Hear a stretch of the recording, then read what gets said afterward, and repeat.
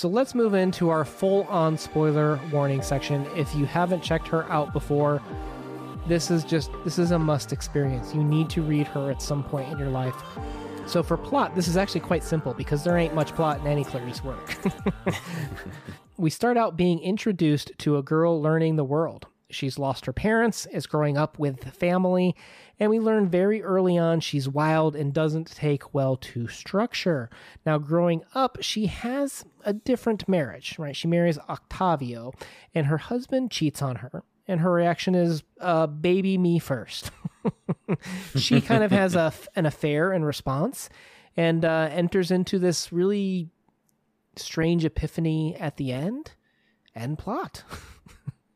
Oh, man. This is like the best cliffhanger ever. I was mad and happy at the same time. So good. So good. Oh, this book. Oh. All right. So in terms of analysis, I want to start off with talking about the consciousness of this book. What is in the universe, in the knowledge? Where does it start? Where does it end? Is it our world? That sort of thing. And you'll notice that when the book kicks itself off, there's these references to the clock. And there's these sound effects, the tin-lin, tin-lin. And then it just goes away. It just goes away. And then we actually, at the end of the book, come back to the clock references as well. And again, that's when the tin-lin, the tick, tick, tick in American, I assume, is how we would interpret that sound. And that comes back at the end of the book. And what so much of the consciousness of this book is it revolves around this, this Ouroboros type of concept of just a circular motion of creation, destruction, and creation and destruction. And even the novel kind of exists in that realm too, where if you think about a clock, it starts at 12 a.m., right? Mm-hmm. Yep. And going around then. You go around, if you're assuming you have a 12-hour, 24-hour clock, whatever. It goes around, let's say 24-hour clock, a full day, and you're going to end up right at the exact same spot that you started, kind of. But when you end up at the spot that you started, it's a moment of destruction of the previous day. And it's also a moment of creation of the next day. And you'll see that she keeps bringing up the dang chicken and the egg throughout this whole piece, right? And I think, what came first, the chicken or the egg, right? I don't know if it matters, right? It's this constant evolution of creation and destruction. And that's what she's creating in this novel as well. And she uses animals almost as kind of like you need to throw off your moralistic and high standards that you believe and just realize that this world is heartless. This world doesn't care what your virtues are. It's a constant cycle of creation and destruction, and you need to accept that is one way I think you can interpret this novel. And I have a quote for you from the story that I think kind of encapsulates all of this with the idea of the crashing of the waves, because they are bringing life, but also the destruction of kind of the ocean as well. And in the story, it says, quote, "The grains of sand nipped her skin, buried themselves in it. Even with her eyes closed, she felt that on the beach, the waves were sucked back by the sea quickly, also with closed eyelids. Then they meekly returned, palms splayed, body loose. She was good to hear their sound. I am a person, and lots of things would follow. What? Whatever happened, she would tell herself. No one would understand anyway." Oof.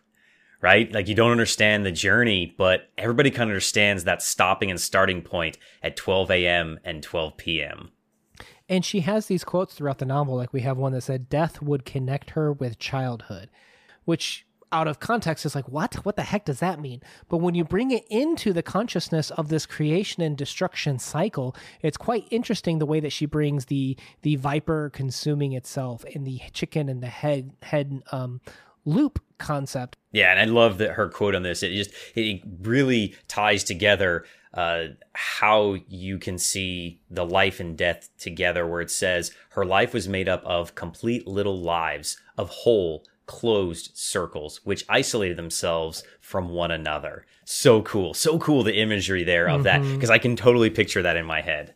And she even had those concepts of like a circle is in and of itself defined by itself. Like, you can't use other words to really describe circle. And if you try to add other things to the circle, it becomes something else. A circle must be in and defined of itself, is what I thought was really kind of interesting. Yeah, because if you say, well, it's round, like, what do you mean? Like a circle? Right. So let's move on to freedoms and obligations in this story, because I think that's kind of one of the main thrusts of this too, that I think is even more graspable than that previous point. But marriage was meant to be empowering. It was actually illegal, I think, until 1977 in Brazil. And here comes along Clarice Lispector, many apologies to her new husband at this point in time, who is talking about how marriage can take away. This is kind of like a very mature and elongated version of The Story of an Hour by Kate Chopin, that we learn that marriage, it's not that Otavio was wrong or that he did something evil or immoral. It's the expectations that marriage put onto her were too draining for Joanna. Yeah, she's put in this situation, and it limits what she's able to do and not do.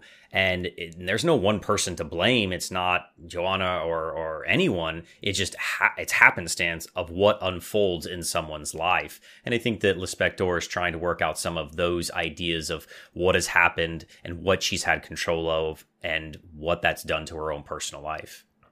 Well, in no respect to Kate Chopin, but 3 pages as opposed to a 200-page book, right? So Lispector fleshes this out further, I feel like, with what is it that's so draining about marriage in her view. And I think you can see it kind of like going back to the chicken and the egg conversation. You'll notice that she put cages on a lot of things in this book, both around the chickens, right, with the chicken coop, with that being a cage put around her, but also even Clarice Lispector herself. There were many cages and railings throughout this entire book that was clearly meant to be kind of like a symbolic representation of holding her back. And I think there's 2 elements to this. There's constantly references to the animals being caged, and I think that's combined with the idea that Joanna felt caged, not by necessarily, yes, by marriage, but almost by the virtue and the expectations of what moralistic standards human beings have to follow in a marriage. And I think that's where this novel kind of leads. We end up at this kind of steamy soap opera moment when she's cheating on him. And it's kind of unrealistic in the sense of how you'd expect normal people to behave when she actually meets Lydia. And she's like, so I need to get babied up first before I let you have Otavio. Like, I need to get knocked up. And it's just this really interesting moment. But what I think she's doing is she had this moment of freedom in childhood. And they always talk about the walls being a cocoon around her, about how the men in pictures on the walls stared at her and surrounded her. This idea of her creating a baby, creating another human being, is part of her liberating standards, not just from a creation standpoint, but also from a destruction of the cage that society has certain expectations and obligations put onto women. By breaking those and doing it on her own terms and wills, in the same way that the vipers and the horses and the animals in this world procreate, she's destroying these virtues that are being thrust upon her as well, as part of like this really associative thinking way to tie in kind of like the creation and destruction with why she's trying to kind of break these traditional virtues that humanity tries to put on her. I totally agree. I think that 100% that Lispector is writing these kind of layered ideas of Brazil's expectation of women, and that saying, all right, well, there's one way that we're supposed to be because we're literally an animal. There's another way that we're supposed to be because of religion and Catholicism in Portugal or in Brazil. And then there's a third way of what it means to be a wife in this relationship. And she wants to break all 3 of those. And it's interesting because I have a very different moralistic standard. I have a very different viewpoint on life than Clarice, but I love her writing. But I understand some of where she's coming from, because I think, even from like a woman's perspective, there's talks about the time clock, right? Women can only have babies for so long in their life. And there's women that talk about how, well, I lose my beauty as I get older, and that was a main attracting factor for them for men. Well, men have a similar experience too, right? Like where the men that are real wild, you hear like that guy needs to find a woman. He needs to settle down because he knows a woman will tame him. when we enter into these constructs of these relationships, it changes our pure vitality and inner element.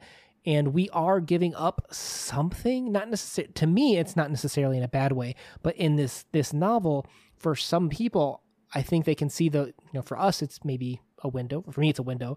But for some people, they see the mirror where these things are just zapping things out of them. They are losing their biological time clock. They're losing their beauty. For men, they're losing their vitality and their energy. There's a lot of different ways that you can look at it, but it's also a creation and destruction cycle that you are giving up some things when entering into these contractual agreements of how this is how I'm supposed to behave in this situation. And isn't it funny that she's like, well, I'm in this contract with this marriage and he cheated on me, but this is still something that I want and I'm okay with it. And then she gets what she wants and she's like, and I think I'm going to go cheat too. Well, and it's like, wow, that just like is doubling down. Well, it's so easy to enter into the Hallmark response of he cheated on me, I hated him, I feel so betrayed, right? Like, okay, this is a fictional story. Yes, that's true. But aren't there also elements of, well, I'm mad at him, but he's still my life. I've given so much up for him or her. And there still is love, but there is also pure hatred too. And I think that's what this novel is able to capture magnificently, is the conflicting feelings that we can have in these situations that the Hallmark movies completely skip over. Yeah, and I think Lispector here is telling you, hey, you don't have to be defined by social norms, and you sure as heck don't have to be defined by a relationship, because Joanna is proving that time and time again.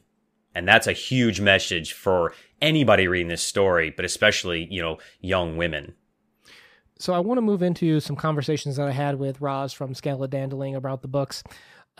We kind of started talking about some symbols that we both kind of picked up on, and you can kind of view it like the Sound and the Fury with Benji, where when he thinks about something, it triggers this memory for something else, right? And throughout this whole book, we have all of these references to green, ships, cages, men, and such. And it's not meant to draw a complete picture so much as associative thinking for how it bounces around. But we have this quote from the opening chapter: housewife, husband, children. Green for the man, white for the woman, scarlet could be the son or the daughter. And I think Clarice, what's so magnificent about her is she creates her own symbols and palette for how she creates each of her writings. And she makes a promise to the reader to use these symbols, including water and the colors green, throughout this whole piece. Lispectables. Yeah. You have to kind of almost associative think your way through some of these quotes, I feel like, in this piece. Now, later in the book is when she cheats on the man. And I think we have some interesting elements here where we have a quote where she says, "A trickle of water ran unceasingly down the dark wall. Joanna stopped for a moment, stared at it empty, impassive. On one of her walks, she had sat next to the rusty little gate, her face pressed against the cold bars, trying to sink into the moist, dark smell of the yard." So again, we come back to the concept of a gate holding her back from, the moistness, the wetness. It's Clarice is clearly painting that something is holding her back from connecting with this water, this greenness, this element of manness in this story. I think here too we can see that Clarice is saying, hey, your emotions can get the better of you no matter how tough or strong you are or how determined or what you think you're going to do in life. Your emotions can override logic sometimes, is kind of how I interpreted that quote. Oh, for sure, for sure. Now, earlier we talked about that quote, death would connect her with her childhood. And believe it or not, the very next line is, "But the bars of the gate were man-made." So very clearly, in this moment when we're talking about that circular element, we see once again she's bringing up the gates, something that's holding her back, something that's caging her, and she's talking about it being man-made. I wonder, is the translation there literally man? I wonder if this again is kind of that thing of going back to the men and women. That's a good question. There's so many elements of this that I just don't want to bug Igor constantly with, "Hey man, what was the translation for this?" But you have these Let's do it live right now. Well, you had all of these lines, like in this scene, when she's talking about being in this room, we have the scent of old apples, sweet and old, that came from the walls. So again, She's used the walls multiple times to talk about cages. And again, apples being a representative of the Garden of Eden and the creation and destruction, the destruction of the old perfect life, the creation of the man-made theoretical biblical life of a fallen state in a sense too. She's constantly bringing in these creation and destruction elements through this whole piece. Yeah. I also like what she's done too is, I mean, if you go back through of all the quotes we've done so far, there's always so many different sensory elements that it isn't overwhelming though, because I mean, you have all these sights and sounds and smells, but they're all written well together, and it's beautifully orchestrated to make you feel like you're going through this story, and there's so little plot, and you're okay with that because it's so well written, or at least translated. And I think sometimes you feel it, but you don't know what you're thinking, but you can feel it. You know what I mean? You can feel it, yeah. Do you remember what she saw in the picture on the wall at that moment? Wasn't it? There was a flower? Wasn't it a flower? It was a little ship on an excessively green waves, almost submerged. So right here, when she's cheating on Ottavio with this man, in a sense, she's finally entering into the green sea where she was traditionally held back by the gate. What was the gate? Potentially that could be the virtues of mankind, of the Bible, of marriage, of how a woman should act. She finally broke free of those gates and is now submerged in the green water in this scene is one way to kind of associatively think about this. And it makes me think about that bumper sticker that, what is it? Well-behaved women rarely make history. That's Clarice Lispector, right? Mm-hmm. And I think Little Misbehaved Clarice leads to this last chapter, which is just this trip chapter that I absolutely loved. And we have the quote, "The ship floated lightly on the sea, like on gentle open hands. She leaned over the railing on the deck and felt tenderness rising slowly and enveloping her in sadness." And I think this just kind of really visually, emotionally spoke to me. The idea of the railings, once again, railings are something you can half lean over, half be held back by. Again, she's got this idea of sadness and the sea lifting her up, but in a moment of sadness, it really just encapsulates the complicated emotions and the unique symbology that Clarice has kind of been using and leveraging throughout this whole chapter. To me, it also talked about, protection, that sometimes you don't want to be protected. You don't want to be helped. You want to have that opportunity to make mistakes for yourself and live with those consequences, because it's going to change you maybe for the better. And that's something she's trying to say is like, don't be caged in.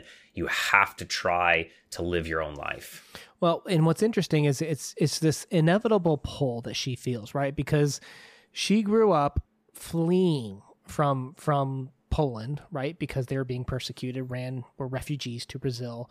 And even in Brazil, growing up in the 30s and the 40s, you had terrible anti-Semitic thoughts and treatments and concerns of, oh my gosh, is Brazil going to become this totalitarian anti-Semitic government as World War II starts to rage on? Her husband joins into as an ambassador.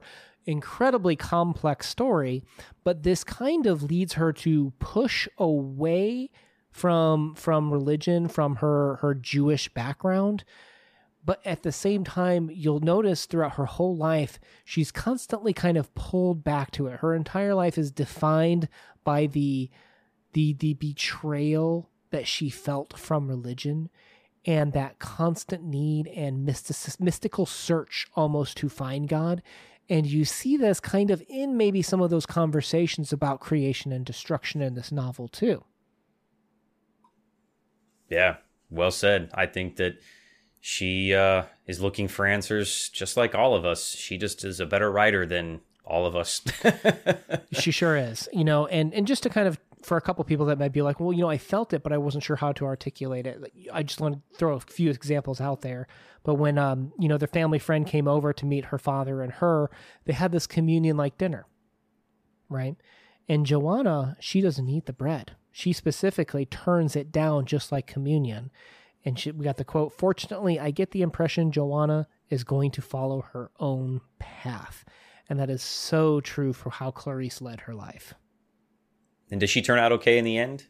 The epiphany at the end was probably the highlight, the climax of the story for me. I realize it might infuriate some people, but that whole emotional roller coaster was just something that I would I will ride that coaster again at some point in my life. I will definitely reread this novel. And just that concept of how the father was holding an egg and talking about creation with Joanna. It's just something that I could feel deep down inside, but maybe I can't articulate the best way. Well, see, the good thing about that is, Una, is you don't have to. I know that you have another perfect Lispector quote for me that will do it better than you can. So hit me. A God possessed of free will is lesser than a God with a single law, in the same way that a concept is all the more true when it need not transform itself when faced with every individual case. God's perfection is proven more by the impossibility of miracles than by the possibility. So a very unique stance with the idea of miracles make, like she's literally saying miracles make God look weak. Because he creates this world, he creates these structures, and when we create structures as imperfect beings, we constantly have to have exceptions, asterisks, we have to have amendments to our constitutions. Here she is saying the fact that he doesn't perform miracles anymore is actually all the more powerful, because then he's not admitting he made a mistake. He intended things to work this way, and that makes for a more powerful God. Wow. Wow. Yeah. I guess, can you imagine her? She's just sitting there, at her typewriter, and she's, staring at a crucifix, or, she has her notes out, and I can just imagine like her imagining saying this to a priest or to the Pope or something. And they're just like, whoa, can you write me a sermon? 'Cause that's awesome. I imagine so powerful. I imagine most people left the room from meeting with Clarice speechless. Like, just what do you say to this woman that comes up with these most unique ways of phrasing and bringing out things that you feel that you don't know how to articulate? Go ahead. And they always say, if you could meet anybody from history, who would you meet? And everybody always picks, the obvious ones of like Lincoln and Jesus and this and that and everything. And I think I would put her maybe like in my top 10, that I would want to sit down and I want to have, a beer, have a drink with her and have lunch and just philosophize and talk about this and, pull those things out that maybe she didn't want to put down in, because I know there was more. Had to be. She's just too well versed. It just seems like every journalist that tried just hit dead end after dead end. Like, she just would not answer questions. She was so dodgy, which just leads all the more credence to how Ben Moser made a lifetime project of creating this biography from this truly enigmatic person. Quite the interest in trying to pull out, her own influences in terms of Dostoevsky, in terms of Hermann Hesse, in terms of Spinoza, which, his philosophy had a heavy influence on this novel. We're not Spinoza specialists, so we can't really speak to that. But the ability to try to understand her through what influenced her is maybe sometimes the closest we're going to get to understanding her. Yeah. Until we meet her in heaven, right? Guys, we're going to leave a Lispector playlist down below because we're going to have tons of videos for you. By the time you read this, we'll probably have a video on every single one of her works, right? Yeah. I hope to. Yeah, we can't stop now. All right, Crypto, we are going to move into our wrap-up and ratings. Let's do this real quick. What are you going to give this one? I think we've gushed enough over her. If I had to put a number to this, which I think is kind of unfair, we've read some amazing novels on this channel, and over the course of my life, I have as well. If I've got to give it a number, 9.5, 9.8, 9.9. I mean, it's got to go in top 10 something. It's incredible. Read this book. You're going to enjoy it. Yeah, something unique happened while reading this book, and I don't know what it was. I really don't. It was a 9.5 for me, so definitely recommended for you guys to check it out. If you guys are down for awesome literature and discussions like this, please make sure you guys hit that subscribe button to follow us on this journey. We post videos every Monday and Thursday. If that sounds like something that you're interested in, we look forward to talking to you down in the comments down below. Una out. Peace.